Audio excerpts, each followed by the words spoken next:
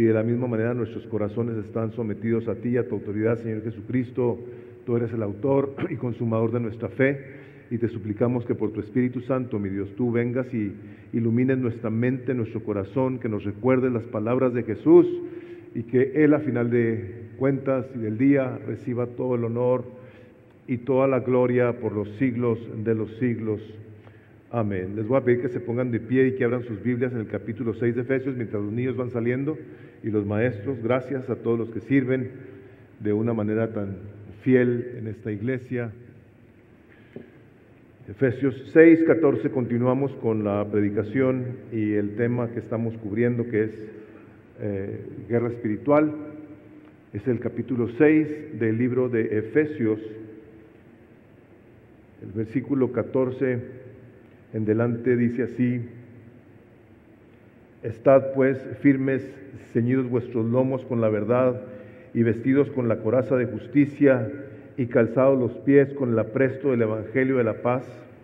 Sobre todo tomad el escudo de la fe, con que podáis apagar todos los dardos de fuego del maligno, y tomad el yelmo de la salvación y la espada del Espíritu, que es la palabra de Dios.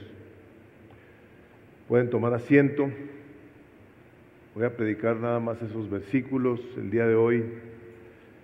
Y hemos visto cómo desde el inicio que Pablo habla acerca de la manera en la que el creyente debe estar informado acerca de la vida de un creyente, cómo debe de reflejar su fe en su casa, en su persona, en su relación con Dios, con los demás, con sus hijos, con la esposa, con el esposo. Y siguiendo el apóstol Pablo, inspirado por el Espíritu Santo, llega el momento en el que de una manera sumamente clara dice él que tomemos la armadura de Dios para que al vivir esa vida que nos dice el apóstol cómo se debe de vivir, la vivamos en un entendimiento que está instruido, que está informado por la palabra de Dios, sepamos claramente que es una guerra espiritual, que no será necesariamente fácil, que va a ser por el resto de tu vida. Y llega este momento en el que les dice qué es lo que tienen que utilizar para poder estar peleando esta batalla, no en contra de los papás, no en contra de la esposa, no en contra de los hijos, no en contra de los hermanos en la iglesia, en contra de principados y potestades que luchan en contra nuestra de una manera multinivel. Y parte de la guerra multinivel que el apóstol Pablo nos dice que no tenemos contra lucha y carne, sino contra principados y potestades, de una manera práctica, clara y objetiva la podemos ver en tres frentes, que son el mundo, con toda su ideología, con todas sus doctrinas, con sus maneras de pensar y de creer y de vivir, vienen a afectar la vida de un creyente que no ha puesto atención a ese elemento tan importante de que el mundo es enemigo de Dios. El segundo viene siendo la carne. Nosotros, como dice el apóstol Pablo en Romanos 7, lo que queremos hacer no lo hacemos, sino que hacemos lo contrario. Y por último es el diablo. El diablo en una personificación del mal que está intencionalmente, constantemente tratando de hacer el mayor mal todos los días, todo el día, a cualquier persona, independientemente de que sea creyente o no. A los que no creen, viven ellos bajo las garras del enemigo en un mundo que le hace creer que está bien, con que sea religioso, con que tenga un poco de fe, con que vaya a alguna reunión donde se hable de la Biblia, independientemente de cómo viva su vida, le hace creer no únicamente que está bien, sino también le hace creer que el diablo no existe. O sea, el diablo no existe, no hay infierno, no hay necesidad de que tú te preocupes y que quieras ser tan santo. No exageres No es importante que tú seas piadoso, o sea, ya Cristo te imputó su justicia, ya tú puedes vivir tranquilamente, olvidando que el Espíritu de Dios a través de Pedro nos dice: sed pues santos en toda vuestra manera de vivir, porque Él es santo.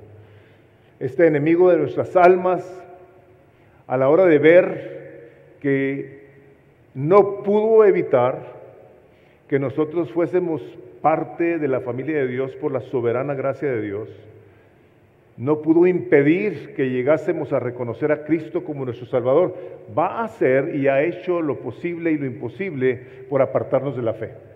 Él va a hacer lo que tenga que hacer para que tú te conformes con una fe no fundamentada en la palabra de Dios, sino en ti, en tu bondad.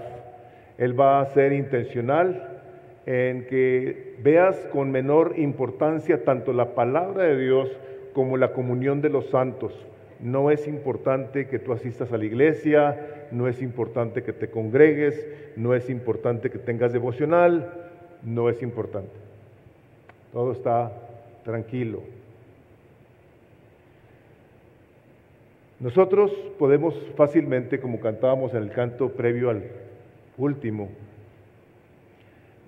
saber que hay situaciones en la vida que son bien complejas, bien difíciles, los problemas en ocasiones terribles. Pueden fácilmente, y ahora voy a hablar del creyente, pueden crear fácilmente un desánimo, una confusión, inclusive una indiferencia. Una indiferencia que a la hora que se viven los problemas los deje pasar sin necesariamente buscar a aquel que le puede librar no tanto de los problemas, sino que pueda crecer en el conocimiento de aquel que le da la sabiduría para saber cómo caminar la vida a través de los problemas, como dice el Salmo 23, aunque ande en un valle de sombra de muerte, no temas. Personas que por las situaciones de la vida, como las vemos ahorita en la televisión, en las noticias, todo lo que leemos y escuchamos, pueden fácilmente estar creando mucha confusión en la gente. En los niños, que ahora ya les van a querer poner en algunos estados su acta de nacimiento sin género, en Estados Unidos. No es en otras partes del mundo, es en este país donde se va a promover que los niños nazcan, las niñas nazcan sin que les pongas qué son, para que ellos escojan. Una actitud insensible, indiferente, que puede llevarte al desánimo, y puedes estar tú en ese momento que digas: yo estoy desanimado, estoy confundido, estoy inseguro, no sé qué es la verdad, no sé qué hacer, no sé cuál es lo correcto. Si una persona en la iglesia vive así, te tengo que decir que tú estás o has caído en las garras del enemigo que te ha hecho no saber qué es la verdad. Si tú eres una persona que no tienes idea cómo enfrentar las situaciones difíciles de la vida, te tengo que decir que los dardos de fuego del maligno han caído en tu mente y te han llevado a la decepción, al desánimo. Y hermanos, tenemos que recordar que la intención del enemigo va a ser siempre echarnos a perder la vida, arruinar nuestra fe, nuestra relación con Dios.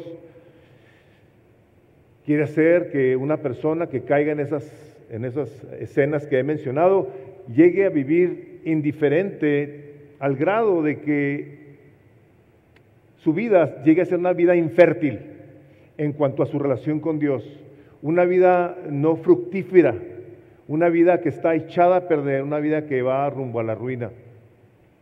Pero Dios en su misericordia nos habla y nos dice de estos elementos, estos 5 elementos que deben de traernos a sobriedad y no vivir una vida que ignora que la eternidad sin Dios es una vida como la pregunta que hace el doctor John Piper. Dice: ¿quién considera, dice, que las víctimas de esta guerra no solo pierden un brazo o un ojo o una vida terrenal, pero pierden todo, inclusive sus propias almas, y entran en un infierno de tormento eterno? Dice: ¿quién? ¿Quién? Las personas que están descuidadas. Las personas que no le han puesto una atención que se han creído mentiras, que les han hecho creer que sí van a pasar una eternidad con Dios, a pesar de vivir una vida mundana, una vida doble, una vida en la que creen que porque su religión les ha dicho que si haces una oración y tú le confiesas a Jesús, ya eres salvo independientemente de cómo vivas, sin tomar en cuenta que la palabra de Dios dice claramente que por sus frutos serán conocidos, frutos dignos de arrepentimiento. Una vida que genuinamente ha entregado su vida a Cristo, no necesariamente o únicamente lo hace al hacer una oración como la que tanta gente cree que los hizo salvos y vuelven a sus antiguas maneras de vivir.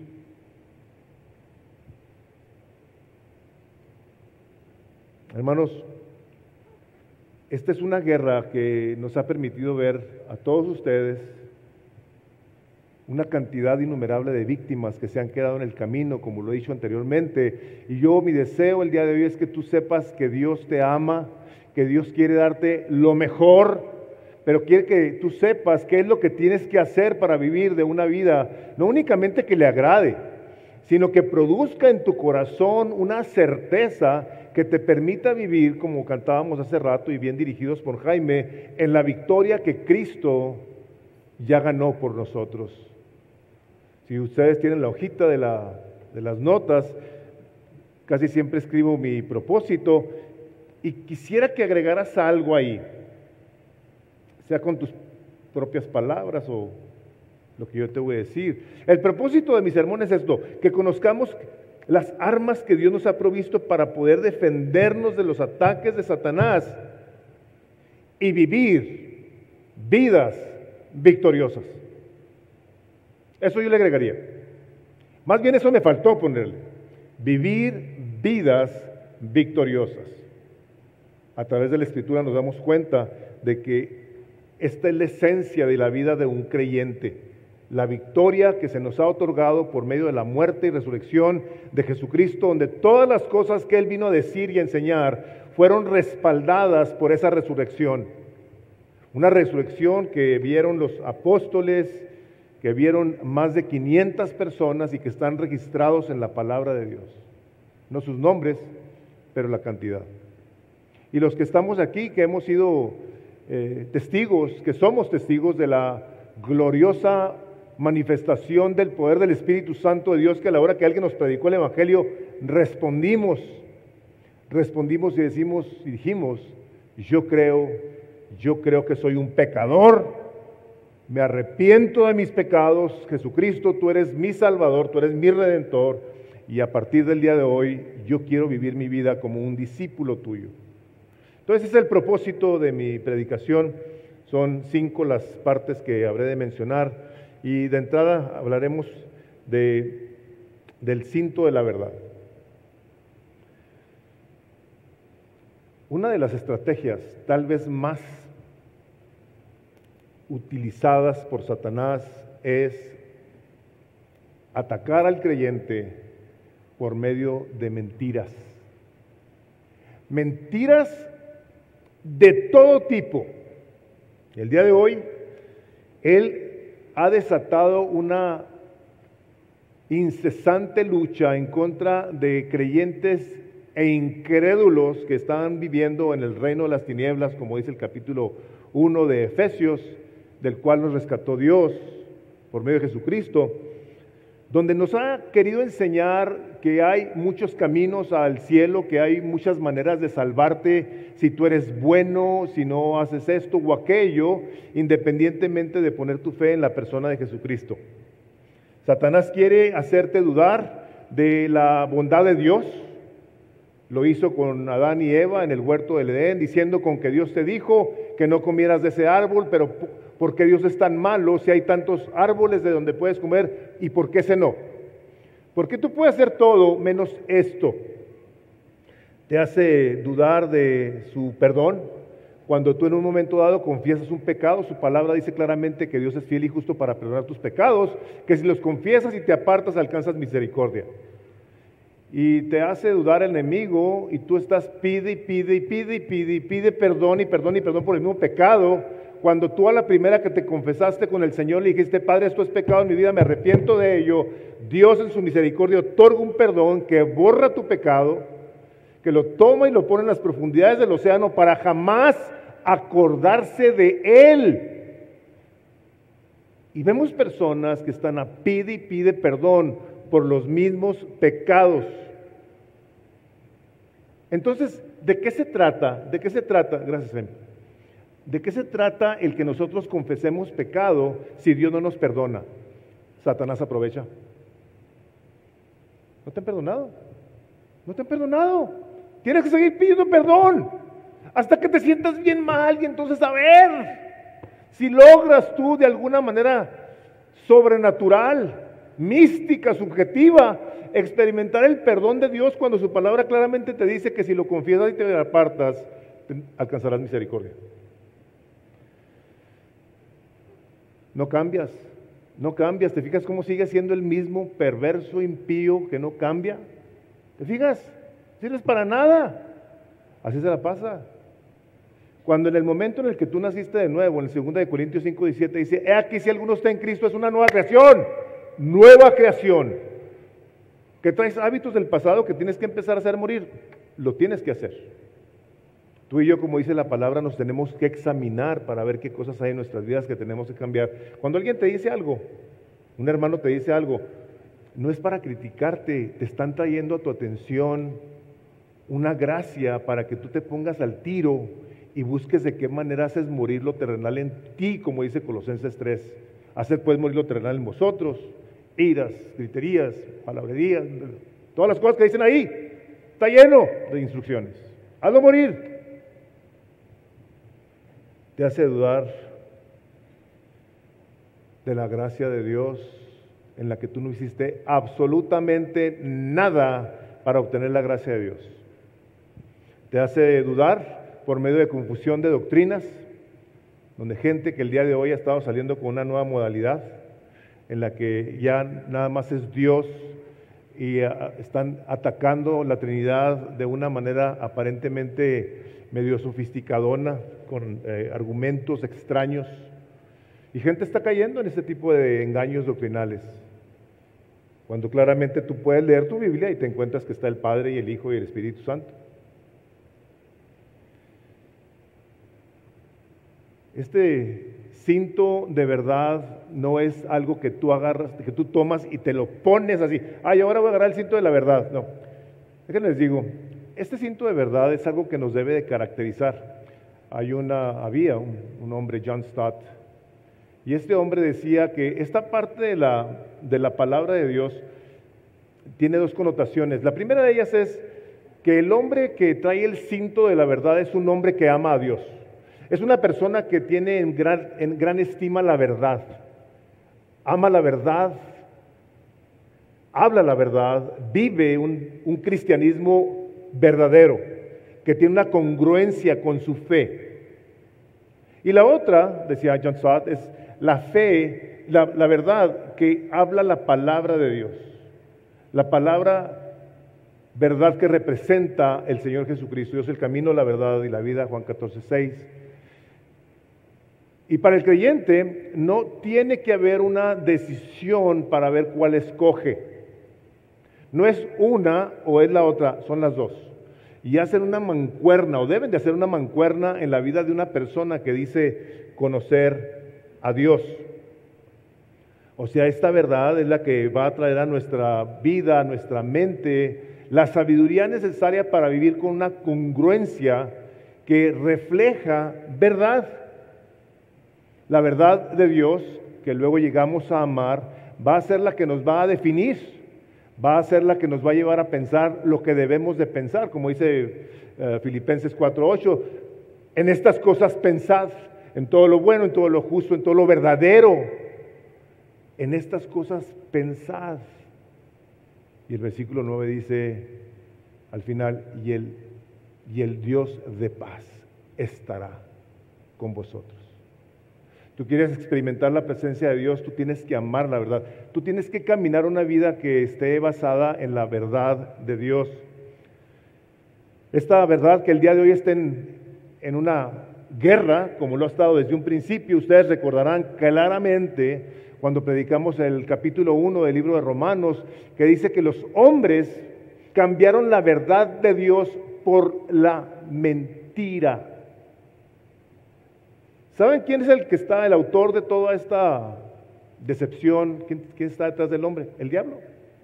El diablo ha querido cambiar la verdad de Dios por la mentira y de hecho la ha torcido al grado que hay cultos como los testigos de Jehová, los mormones, que tienen la doctrina torcida de una manera bien clara. Ellos, los mormones, dicen que van a ser dioses y los testigos de Jehová niegan la deidad de Jesucristo. El que niega al Hijo, niega al Padre. No tiene la vida. Dice John MacArthur, es una lucha muy seria para guardar el corazón y el alma con la verdad misma y para desatar esa verdad en contra de los poderes de la oscuridad, con la esperanza de rescatar las almas eternas de los hombres y mujeres que sin darse cuenta han sido atrapados por la trampa del engaño demoníaco. Esta es una guerra, hermanos. O creemos la palabra de Dios, o ya hemos caído en las artimañas del enemigo que nos ha querido convencer de otra cosa, que no es la verdad de Dios. Decía un hombre, si no conoces la verdad, o si no actúas sobre la verdad, aunque menciona el escudo de la fe es impotente. Para tener fe tienes que conocer y responder a la verdad. La verdad es fundamentalmente el punto de vista de Dios sobre todo asunto. Él es el alfa y el omega. Lo que Dios dice, eso es. Y la pregunta que nosotros nos debemos de plantear es esta: ¿es la verdad de la palabra de Dios lo que gobierna mi vida? ¿Es esta la palabra de Dios que mora en mi corazón y que yo he memorizado y que es precisamente con la que yo busco cómo defenderme de las artimañas del enemigo? ¿O tengo mis maneras? Pablo continúa haciendo uso de esta vestimenta, y les digo, no de una manera literal, pero simbólica, debe ser parte de la manera de vestir de todo creyente. Dice, después de ello, estén pues firmes, ceñidos su cintura con la verdad. El cinto de la verdad nos tiene que tener la mente, el corazón bien amarraditos, bien puestos, para luego decirnos, después de eso pónganse la coraza, esta pieza del ejército romano que para ellos era algo muy tangible en cuestiones de que a la hora que lo veían, sabían perfectamente qué era lo que estaba hablando Pablo. Y ningún guerrero romano, al menos en aquellos entonces, se atrevía a salir a la guerra sin una coraza. ¿Por qué? Porque lo que más querían proteger, por supuesto, eran los órganos vitales. Es como el día de hoy un policía andar sin un chaleco antibalas. Y de esta misma manera, John Stott vuelve a decir lo mismo: la justicia que nosotros tenemos que ver cómo se aplica a nuestras vidas, cómo la tenemos que usar, es igual. Una es la justicia que Cristo Jesús nos ha imputado. Si tú eres una persona que le ha entregado su vida al Señor Jesucristo, tú te has arrepentido de tus pecados, ahora vives en la fe del Hijo de Dios, Cristo Jesús te ha regalado su justicia. Entonces, por lo tanto, tú traes una justicia que tú traes sin haber hecho absolutamente nada. Dios te la regaló. Tú eres declarado justo de una manera judicial ante el Padre por los méritos de Jesús. ¿Ok? Y la otra es la justicia de Dios. Dios es justo, Dios es misericordioso, Dios es santo, perfecto, Dios es todo lo que nosotros podemos conocer acerca de la justicia perfecta de Dios, que el día de hoy no la vemos en su totalidad, pero que vamos a verla cuando estemos con Él en el cielo. Hay una parte en la Escritura que es buena para verla, cómo podemos nosotros en total certidumbre de fe vivir confiados en que la justicia que se nos ha dado de Dios, ahora la traemos nosotros, nos capacita para poder vivir una vida que le sea útil. Como dice la palabra, una persona que se limpia de estas cosas será útil. Bueno, si no tenemos la justicia de Dios, la justicia de Cristo imputada a nosotros no podemos serle útil. Y les voy a leer de una parte del libro de Zacarías, del capítulo 3. Gustas, lo puedes buscar, te lo voy a leer. Está Satanás acusando a Josué delante de Dios. Dice el libro de Apocalipsis que el acusador de los hermanos, o sea, Satanás se la pasa acusándonos delante de Dios. Mira fulano, mira sutana, mira perengano, mira mira. O sea, eso es lo que se pasa haciendo el diablo y tentando y provocando al creyente a que se desanime y todas las cosas que ya les dije. Me mostró al sumo sacerdote Josué, el cual estaba delante del ángel de Jehová, y Satanás estaba a su mano derecha para acusarle. Y dijo Jehová a Satanás: Jehová te reprenda, oh Satanás, Jehová que ha escogido a Jerusalén te reprenda. ¿No es este un tizón arrebatado al incendio? O sea, le está diciendo el Señor a Satanás, ¿no es Josué una persona que sacamos del incendio, de la lumbre? Y Josué estaba vestido de vestiduras viles y estaba delante del ángel. Y habló el ángel y mandó a los que estaban delante de él diciendo: quitadle esas vestiduras viles. Y a él le dijo: mira que he quitado de ti tu pecado y te he hecho vestir de ropas de gala. Después dijo: pongan mitra limpia sobre su cabeza, o sea, un turbante limpio sobre su cabeza. Y pusieron un turbante limpio sobre su cabeza y le vistieron las ropas. Y el ángel de Jehová estaba en pie, y el ángel de Jehová amonestó a Josué diciendo, ahí tienen en sus notas el versículo: así dice Jehová de los ejércitos, si anduvieres por mis caminos y si guardares mis ordenanzas, también tú gobernarás mi casa, también guardarás mis atrios, y entre estos que aquí están, te daré tu lugar. ¿Qué hizo Josué para que se le vistiera con la ropa limpia de Jesús?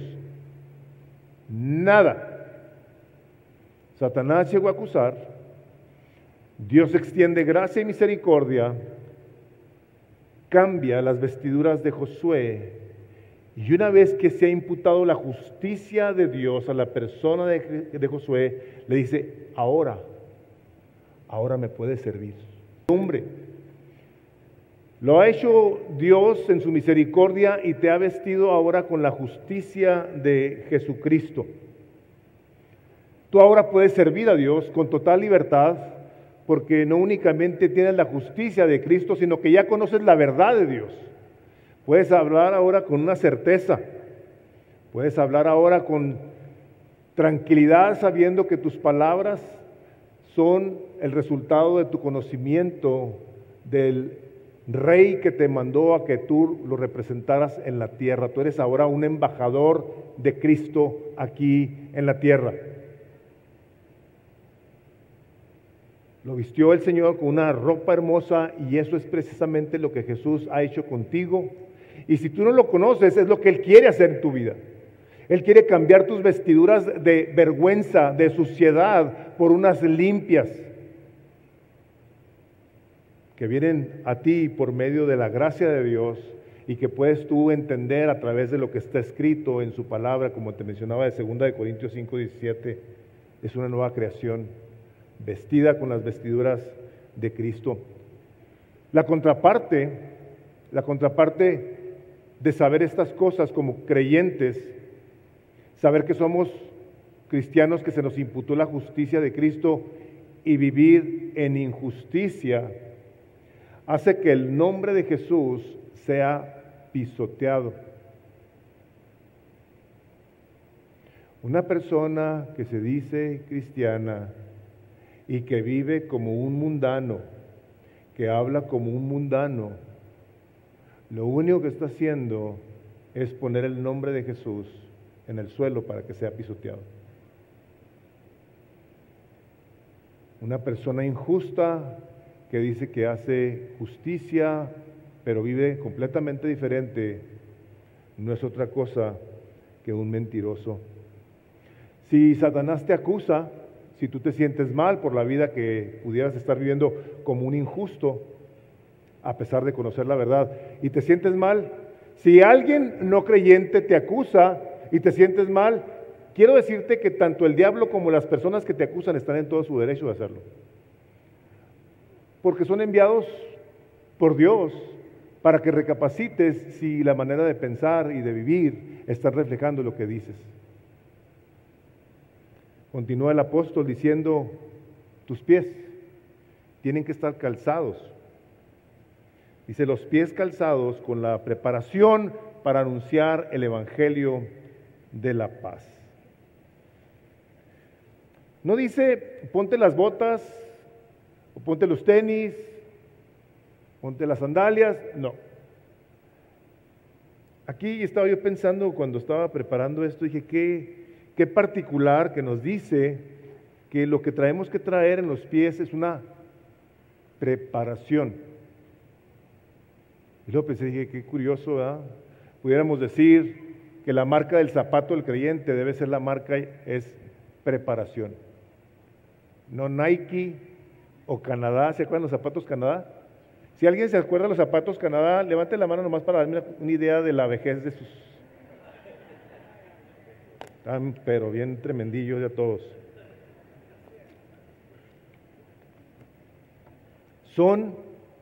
Es preparación. El creyente, si algo tiene que tener, es que tiene que estar preparado. La primera carta de Pedro, versículo 15 del capítulo 3 de Pedro dice, estad siempre preparados para presentar defensa con mansedumbre y reverencia de todo aquel que demanda una razón de la esperanza que hay en nosotros. Estad siempre, no de vez en cuando, siempre. Una persona que no está preparada, y estaba yo pensando en las analogías de mi vida, yo soy una persona que mis pies son muy sensibles. Yo ando todos los días con calcetines y zapatos, nomás si me baño me quito los calcetines. Yo no puedo andar sin calcetines porque mis piecitos hermosos, cualquier cosa que toquen, sienten así que... Y de repente veo personas que caminan sobre piedras, que andan corriendo ahí como si nada. Digo yo, me llama la atención que hay personas que pueden muy fácilmente andar arriba de piedras y en el pavimento caliente y corriendo. Yo pensaba, ¿cómo hay personas que pueden estar en cualquier circunstancia de su vida? Y los ves tú caminando. Los ves tú definidos, claros, que tienen una claridad en cuanto a su manera de pensar y vivir como creyentes.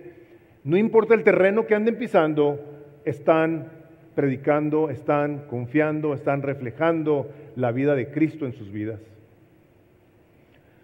Y hay una parte que me llama mucho la atención, esa es una parte que siempre me ha llamado la atención en la palabra de Dios, que también pudiéramos nosotros ver como una ilustración de estar preparados, porque al estar preparados nosotros podemos tener la confianza de que el Espíritu Santo de Dios va a hacer uso de nosotros en cualquier momento de la vida, como cuando dice la palabra que te llevarán entre tribunales y reyes, y dice, no te preocupes, ¿qué vas a decir?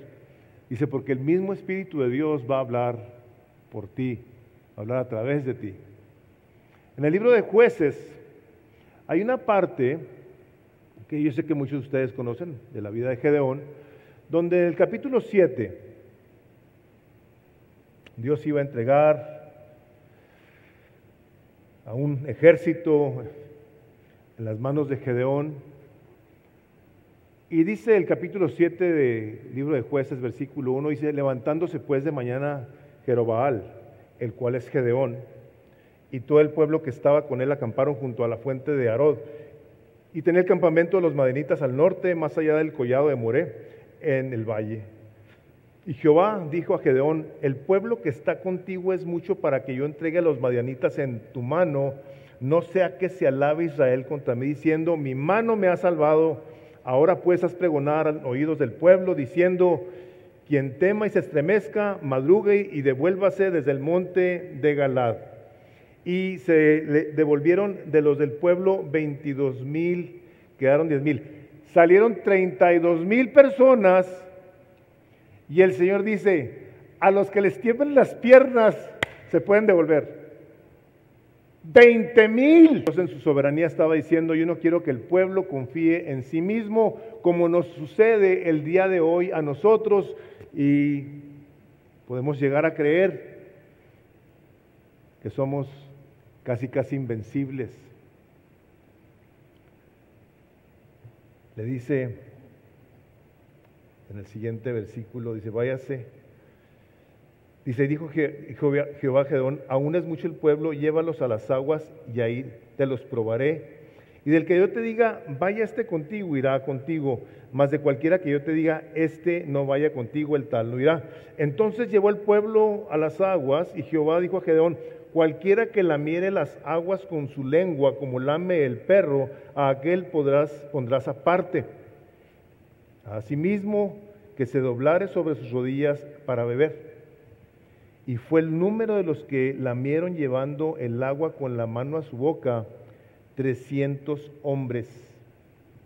Y todo el resto del pueblo se dobló sobre sus rodillas para beber las aguas. Entonces Jehová dijo a Gedeón, con estos 300 hombres que lamieron el agua os salvaré y entregaré a los madianitas en tus manos y váyase toda la demás gente, cada uno a su lugar. ¿Qué está haciendo el Espíritu de Dios con estos hombres? ¿Quiénes eran aquellos que iban a representar a Dios en esta guerra? Hombres que estaban listos. Pero ¿cómo sabemos? Llévatelos al agua y ve a los que lamen el agua como perro, que se la llevan a la boca con su mano. Estaban haciendo esto. Estaban lamiendo el agua, viendo a su alrededor. Los otros se agacharon y empezaron a tomar. Descuidados completamente de cualquier enemigo. Si son 300, con esos los vas a acabar. Y efectivamente eso fue lo que pasó. Una persona que está preparada, que trae el calzado, trae la armadura de Dios, es una persona que está alerta de que tiene un enemigo. Hermanos, tenemos un enemigo que anda como león rugiente. Hasta eso quiere imitar de Jesús. Al león de Judá lo quiere imitar como león rugiente. Un león quiere asustarte, quiere que estés atemorizado, pero el hombre de Dios tiene que estar listo, alerta, sobrio, vigilante, que no se quita la armadura. Charles Spurgeon, creo que fue él, que dijo, dijo, yo no oro más de 5 minutos, no sé cómo le haría, pero 5 minutos se me hace muy poquito. Dice, pero tampoco estoy 5 minutos sin orar. Ya ven como dice Juan 4, dice que los verdaderos adoradores van a adorar al Padre en espíritu y en verdad. ¿Cuándo es eso? 24/7. Siempre. Es en espíritu y es en verdad, con la palabra de Dios.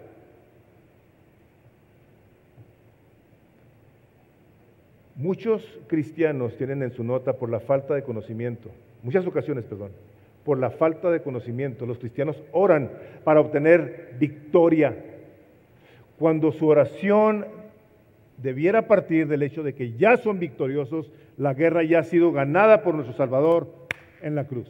Amén. Señor, en la victoria que tú me has dado, yo te agradezco que lo que está pasando a mi alrededor va a obrar para bien mío y para tu gloria. Nosotros tenemos la plena convicción de que somos victoriosos. 1 Corintios 15:57 dice, mas gracias sean dadas a Dios que nos da la victoria por medio de nuestro Señor Jesucristo. Cuando hoy nos da la victoria. Cada día que nosotros andamos en el Espíritu de Dios, andamos en victoria y estamos llenos del Espíritu de Dios, y nos pide la palabra que seamos más llenos del Espíritu de Dios para que podamos tener los ojos bien abiertos, los oídos igual, el corazón sensible, nuestra mente y corazón afiladas para darnos cuenta del asalto que hay en contra nuestra el día de hoy.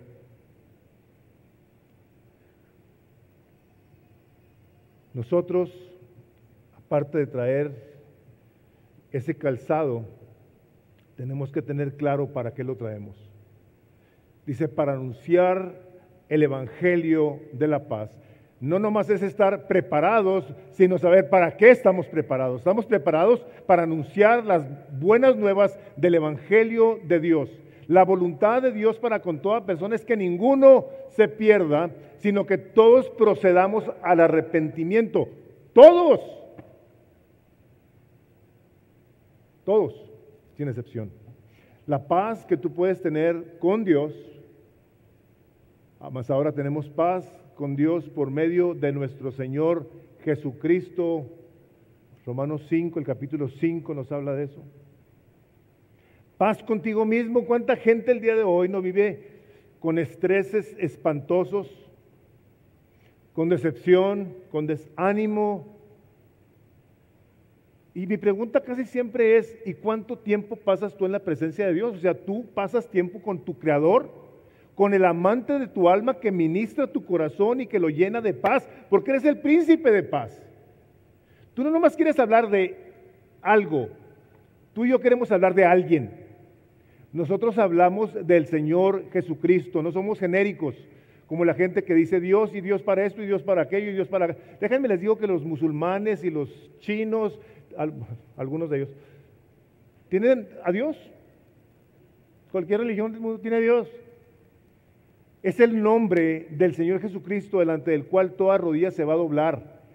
Es el nombre de Jesús el que nosotros predicamos, porque no hay otro nombre dado a los hombres por medio del cual seamos salvos. Amén.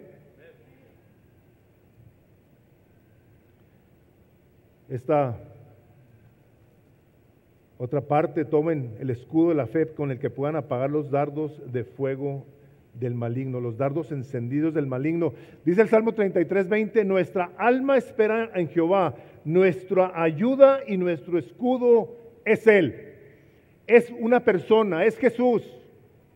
Salmo 33:20. Salmo 84:9. Mira, oh Dios, escudo nuestro, y pon los ojos en el rostro de tu ungido.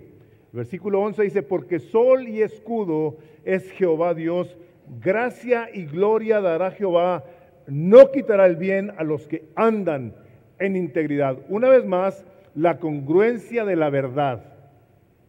La congruencia de la verdad en una persona que vive de acuerdo a la verdad de Dios, que camina en la justicia de Cristo, que está preparada, que comparte las buenas nuevas del Evangelio y que también tiene a Dios como su escudo. Cuando nosotros hablamos del escudo, estamos hablando de la fe que tenemos en la persona de Dios, en la persona de su Hijo Jesucristo. Estamos hablando de la presencia de Dios mismo en nuestras vidas. Cuando venimos a plantar esta iglesia, recuerdo que decía, Señor, si tú no vas con nosotros, yo no voy a ir. Te suplico, por favor, que nos muestres tu mano, tu poder, tu gracia, tu favor. Y antes de que viniéramos aquí, ya estábamos viendo la evidencia de todas esas cosas y mucho más para con nosotros. Es nuestra confianza en su misericordia para con nosotros, de tal manera que creemos lo que Él ha dicho. Eso es nuestro escudo. Esa es la manera en la que un creyente sabe que a la hora de que viene el ataque despiadado del diablo, voltea con su Salvador y le dice, Señor, gracias te doy porque esto fue lo que dijiste y yo lo creo y en eso me sostengo porque es la palabra, es la roca de mi salvación.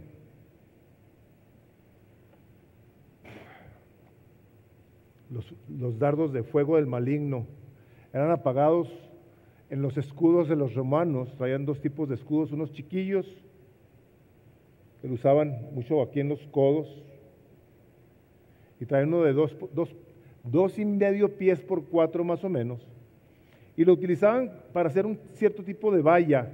Se ponían todos así en línea así, y a la hora que venían las lanzas, las flechas, ellos los ponían abajo y los ponían arriba, y ahí se detenían mucho de esos dardos.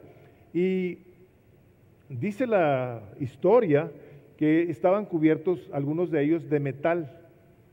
Estaban cubiertos de un metal delgado para que no fueran tan pesados porque eran de madera. Y los que no estaban cubiertos de metal estaban cubiertos de cuero. Y el cuero lo mojaban antes de que fueran a la guerra para que a la hora de que las flechas que traían en una punta con una garrita llena de brea pegaba, se extendiera la brea, no quemara el escudo.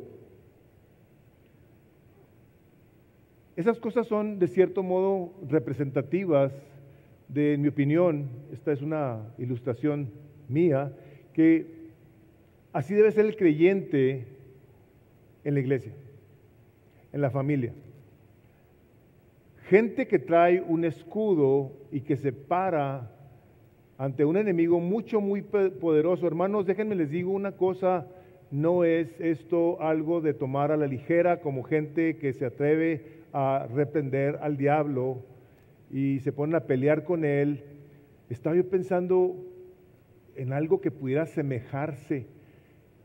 Ustedes han oído de cerquita a un león cuando ruge. O sea, tus fibras, tiemblan por el rugido que se oye a kilómetros.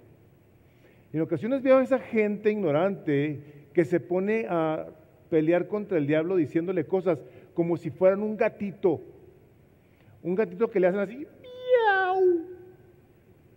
Y creen que con sus movimientos de gatito van a reprender al enemigo. Cuando vimos aquí la palabra que le dice el Señor al diablo, Jehová te reprende, Satanás. Cuando el ángel Gabriel luchaba por el alma de Moisés, el ángel Gabriel, de los 2 ángeles, uno de los 2 ángeles más poderosos del cielo, dice, no se atrevió a proferir juicio de maldición contra Satanás, sino que le dijo, el Señor te reprenda. No sabe la gente con quién se están metiendo. Hemos visto el día de hoy la tragedia de lo que causa, pero gracias a Dios que nos da las armas para poder luchar en contra de él, siendo la presencia misma de nuestro Dios, lleno del Espíritu Santo, lleno del conocimiento de la palabra, que sabe que se puede arrodillar ante su Creador, a decirle, Señor, líbrame del mal, y te doy gracias que lo harás porque tú me pediste que lo hiciera. Líbrame del maligno, Señor, líbrame de caer en tentaciones. Hermanos, esta no es una oración para una estampita, es la oración que debe caracterizar a todo creyente que sabe que tiene un enemigo. Diariamente, líbranos Dios del mal. Líbranos Dios de caer en sus artimañas.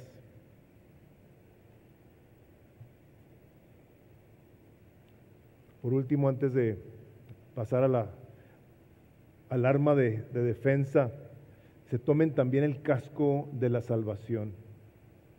¿Qué es esto? ¿Qué representa un casco de salvación? Bueno, representa el hecho de que Dios nos ha dado una esperanza de salvación. Alguien diría, es que sabes qué, que el casco de la salvación quiere decir que nosotros ya estamos salvos. Sí, estamos salvos, claro que sí. La palabra de Dios se explica, se entiende con la palabra de Dios. A eso le llama la hermenéutica. Nosotros tenemos que saber cómo discernir, cómo entender la palabra de Dios. Pero no únicamente en esta parte la Escritura habla del casco de la salvación. En 1 Tesalonicenses 5:8, Pablo escribiéndoles les dice a los tesalonicenses: pero nosotros que somos del día, fíjense la relación, que somos del día, seamos sobrios, habiéndonos vestido con la coraza de fe y de amor y con la esperanza de salvación como casco. Entonces, la esperanza de salvación. Si estamos esperando algo, entonces quiere decir que no lo tenemos. Sí tenemos la salvación, pero aquí el Espíritu de Dios quiere que tengas claro una cosa: que van a venir en tu contra situaciones sumamente difíciles, pero tú, al saber que Dios te ha salvado el día de hoy, te salvó cuando creíste y te va a salvar en ese día glorioso del juicio, tú, independientemente de las cosas que vayas a pasar en la vida, tú tienes una esperanza gloriosa. Eso es lo que la palabra de Dios quiere que sepamos en la mente. Sed pues transformados en la renovación de vuestro entendimiento para que comprobéis cuál sea la buena, perfecta voluntad de Dios. Romanos 12:2. Él quiere que tú estés renovado, que tengas claro que Dios te va a guardar en medio de cualquier ataque y situación del enemigo. Por eso dice que la paz de Dios, que sobrepasa todo entendimiento, guardará vuestros corazones y vuestros pensamientos en Cristo Jesús. Filipenses 4:7. La paz de Dios que sobrepasa todo entendimiento guardará vuestros pensamientos y vuestros corazones en Cristo Jesús. Él lo ha prometido. El apóstol Pablo decía que estamos atribulados en todo, mas no angustiados, en apuros, mas no desesperados, perseguidos, mas no desamparados, derribados, pero no destruidos, hermanos. Somos más que victoriosos por medio de Jesús, como dice Romanos 8:37. En todas estas cosas somos más que ¿qué? Que vencedores por medio de aquel que nos amó y se entregó a sí mismo por nosotros. Conocimiento y pensamientos respaldados por la palabra de Dios serán el resultado de saber que Dios no únicamente nos ha salvado, sino que nos guardará todos los días de nuestra vida hasta el día de Jesucristo. Una persona que está informada por la palabra de Dios tendrá su fe puesta en la palabra de Dios, que pasamos a esta última parte en donde el Espíritu de Dios nos dice y que tomemos la espada del Espíritu, que es la palabra de Dios. Todas las otras partes de esta armadura son defensas, son para defendernos. Esta es para atacar. No nos está diciendo que nos vayamos a pelear contra nadie espiritual. No te metas en ese terreno. Escúchame, no te metas ahí. No hay una parte en la Escritura que nos diga que vayamos nosotros a pelearnos. Dice que tenemos lucha contra ellos, pero que tú te sometas a Dios, lo resistas. ¿Cómo? Obedeciendo la palabra de Dios. Dice, y Él huirá de vosotros. La armadura de Dios, ante todas las acusaciones que el enemigo use en nuestra contra, todo el engaño que el diablo le ha hecho creer a las personas en las iglesias, toda su despiadada maldad, su incesante deseo es querer destruir la palabra de Dios. Ahora, Él nos ha dado la espada del Espíritu, que es la palabra de Dios. Esta no es, tal vez, acaso, por si acaso, esta es, como dice Hebreos 4:12, porque la palabra de Dios está viva y eficaz y es más cortante que toda espada de dos filos, que penetra y discierne las intenciones del alma y del corazón. Esta palabra que aquí dice, así ha dicho el Señor, es la palabra de Dios. Punto. No hay con que, ¿será cierto? No será, es la palabra de Dios. Esto es lo que salió de la boca de Dios. Ahora, en esta parte que hablamos aquí de Efesios, Hay dos maneras o dos palabras, dentro de las otras muchas palabras que hay en el griego y en el hebreo, sobre lo que es la palabra de Dios. Hay una palabra que se llama logos, que la podemos leer en el capítulo 1 de Juan. En el principio era el logos, y el logos estaba con Dios, y el logos era Dios, y el logos se hizo carne y habitó entre nosotros. Ese es logos. Aquí en esta parte de la epístola paulina es Jesús, la persona de Jesús. Otra palabra que se utiliza es la palabra rema. Rema son los dichos, son declaraciones que nosotros tenemos escritas. Juan 3:16, porque de tal manera amó Dios al mundo que ha dado su Hijo unigénito para que todo aquel que le crea no se pierda, sino tenga vida eterna. Ese es rema, está declarado, está escrito, no tenemos duda, no lo podemos poner en tela de juicio. Romanos 3:23, por cuanto todos pecaron y están destituidos de la gloria de Dios, eso es palabra de Dios. Todos hemos pecado y estamos destituidos de la gloria de Dios, a menos que vengamos al conocimiento de Jesucristo.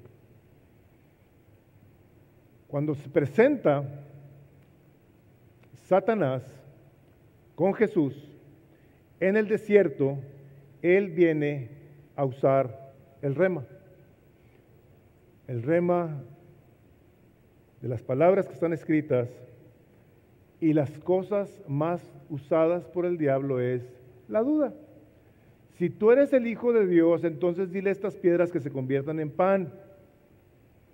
El Logos, el Hijo de Dios, aquí de una manera muy práctica, muy clara, le contesta y le dice: Satanás, no importa si el hombre tiene o no pan para comer. Lo que importa aquí, Satanás, es que crea o no a la palabra de Dios y viva por ella. Viene a tentarlo y a decirle: haz un milagro. Como la gente que el día de hoy, en una desesperada necesidad, puede pedirle a Dios que haga milagros para creer en Él. No, hermanos, es al revés. La palabra de Dios es el milagro. Jesús es el milagro. Nosotros vivimos un milagro del nuevo nacimiento. Si Dios nos contesta o no nuestra petición, la gloria sigue siendo de Él.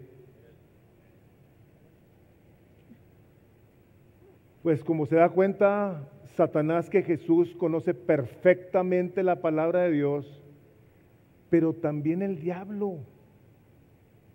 Así pareciera como que le dijo Jesús: ¿tú sabes la palabra? Yo también.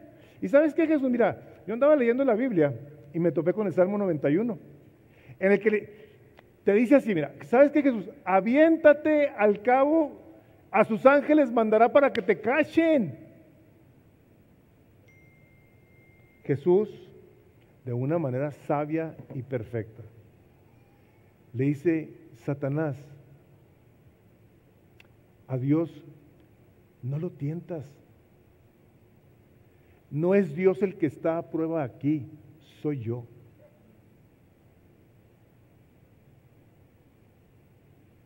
Satanás, otra vez, le dice: mira, ¿sabes qué? Vamos a quitarnos de rodeos. ¿Ves la gloria de todos estos reinos? Yo te la voy a dar si te postras y me adoras. Y Jesús ahí le dice: vete, Satanás. Y en el momento que Satanás se va, ¿saben qué sucede? Dice que llegaron los ángeles de Dios a ministrar a Jesús.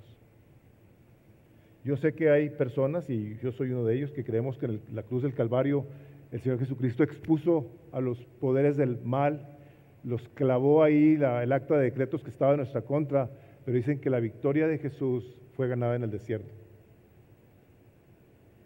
Satanás se alejó de él. Satanás, a la hora de que se va,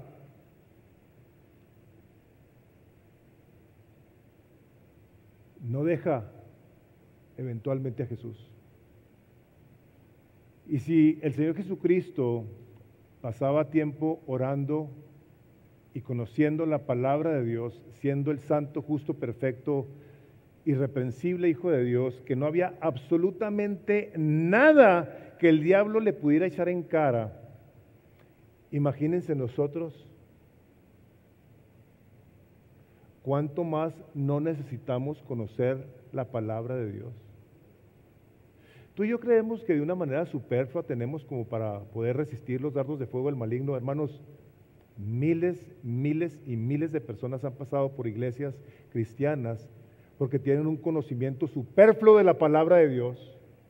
Oran en el carro cuando se van al trabajo y eso porque de repente se les atraviesa alguien y les pita. Si el Hijo de Dios se levantaba a orar y a pasar tiempo con su Padre, ¿cuánto más nosotros? ¿Cuánto más tú y yo que el día de hoy estamos completamente vulnerables por tanta noticia, tanta información que ha hecho tanto daño? Vemos a los jóvenes, a nuestros hijos, afectados por el internet, con nuestro permiso. Nosotros mismos adultos, que en ocasiones del internet sacamos nuestro devocional, si es que se le puede llamar devocional, no sé, no creo. Puse este recuadro aquí. Satanás no huirá de nuestras vidas porque tenemos un conocimiento ligero o superfluo de la Biblia, ni tampoco nos dejará porque le digamos que nos deje. La única manera, bíblicamente hablando, es hacerlo como lo hizo el Señor Jesucristo, resistirlo con y por la palabra de Dios. Hermanos, cuando la palabra de Dios ha llenado nuestras vidas, ha llenado nuestro corazón, tenemos entonces sabiduría, tenemos entonces poder por la persona del Espíritu Santo que nos permite conocer por dónde nos ha de llevar el Espíritu de Dios. Podemos identificar con mayor facilidad los dardos de fuego del maligno. Podemos identificar las tentaciones que está completamente presentándonos.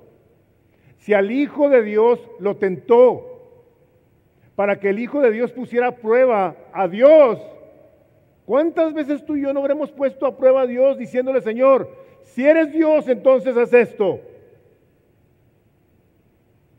Cuando la prueba que se está viviendo es para nosotros, para perfeccionar nuestra fe más preciosa que el oro. Una fe que representa al Hijo de Dios en la tierra, en cada uno de nosotros, al vivir de una manera congruente con lo que decimos que somos y que creemos.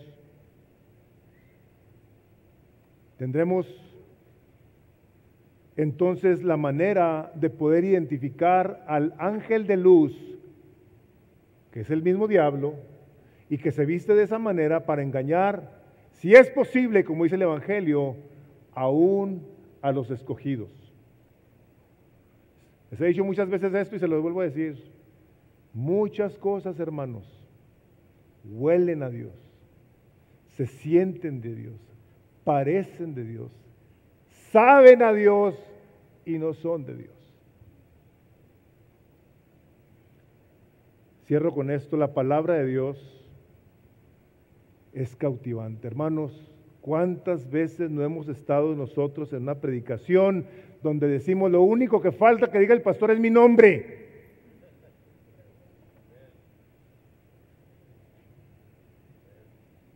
Nos cautiva, nos atrae, nos abraza, nos persigue, como decía Martín Lutero. La palabra de Dios es poderosa. Es diferente a las palabras de los hombres por muy adornadas que estén. Palabras de la Biblia que se han leído han llegado a traspasar el corazón de gente que las sigue por tiempo hasta que vienen al conocimiento de Jesús. La palabra de Dios es convincente, es persuasiva.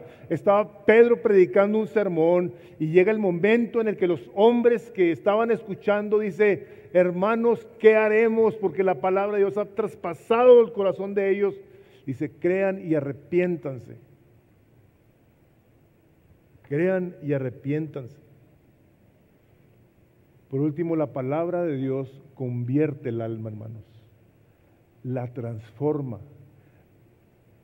Que te quede bien claro esto. Tu propósito, dado por Dios, es que seas transformado a la imagen de Jesús. Tú y yo tenemos que estar constantemente con ese propósito. Señor, por favor, transfórmame cada vez más a la imagen de Jesús. Que lo que piense, que lo que hable, que lo que ore, que lo que desee, Señor, sea como Jesús. Si tú quieres vivir en esta victoria ya provista por Dios, debe de ser la palabra de Dios morando en tu corazón, para que de esa manera tú y yo podamos vivir, como dice Juan 4, que les mencionaba, como verdaderos adoradores, que entienden, que reconocen, que se someten a la autoridad de Dios y que en esa obediencia a la palabra de Dios resisten al enemigo y el enemigo va a huir de ti. Créemelo, porque la palabra de Dios lo dice. Yo sé que muchos de ustedes lo han experimentado, yo lo he vivido muchas veces. He visto el desalmado ataque del diablo, queriendo causar daños espantosos. Clamo a Dios, digo, Señor, por favor, líbranos del maligno. Si tú lo conoces y tú no vives como un guerrero que está vestido 24/7, ante esos ataques, a lo mejor estás muy descuidado y estás muy próximo a caer bajo las artimañas del enemigo que te hacen creer que no importan muchas cosas. No importa que estés de acuerdo con el mundo que el día de hoy festeja la inmoralidad. No importa que tú tengas en muy poco la lectura de la palabra de Dios, o la comunión de los santos, o tu servicio a Cristo. Si tú eres uno de esos, yo te voy a decir, como dice la palabra, despiértate tú que duermes, y te alumbrará Cristo. Si tú no conoces a Jesús, no dejes pasar otro día. No dejes pasar otro día. Vamos orando, y si tienes una pregunta al final, necesitas que oremos por ti, lo podemos hacer aquí. Puedes poner una cita. Padre, gratitud en el corazón es lo que tenemos,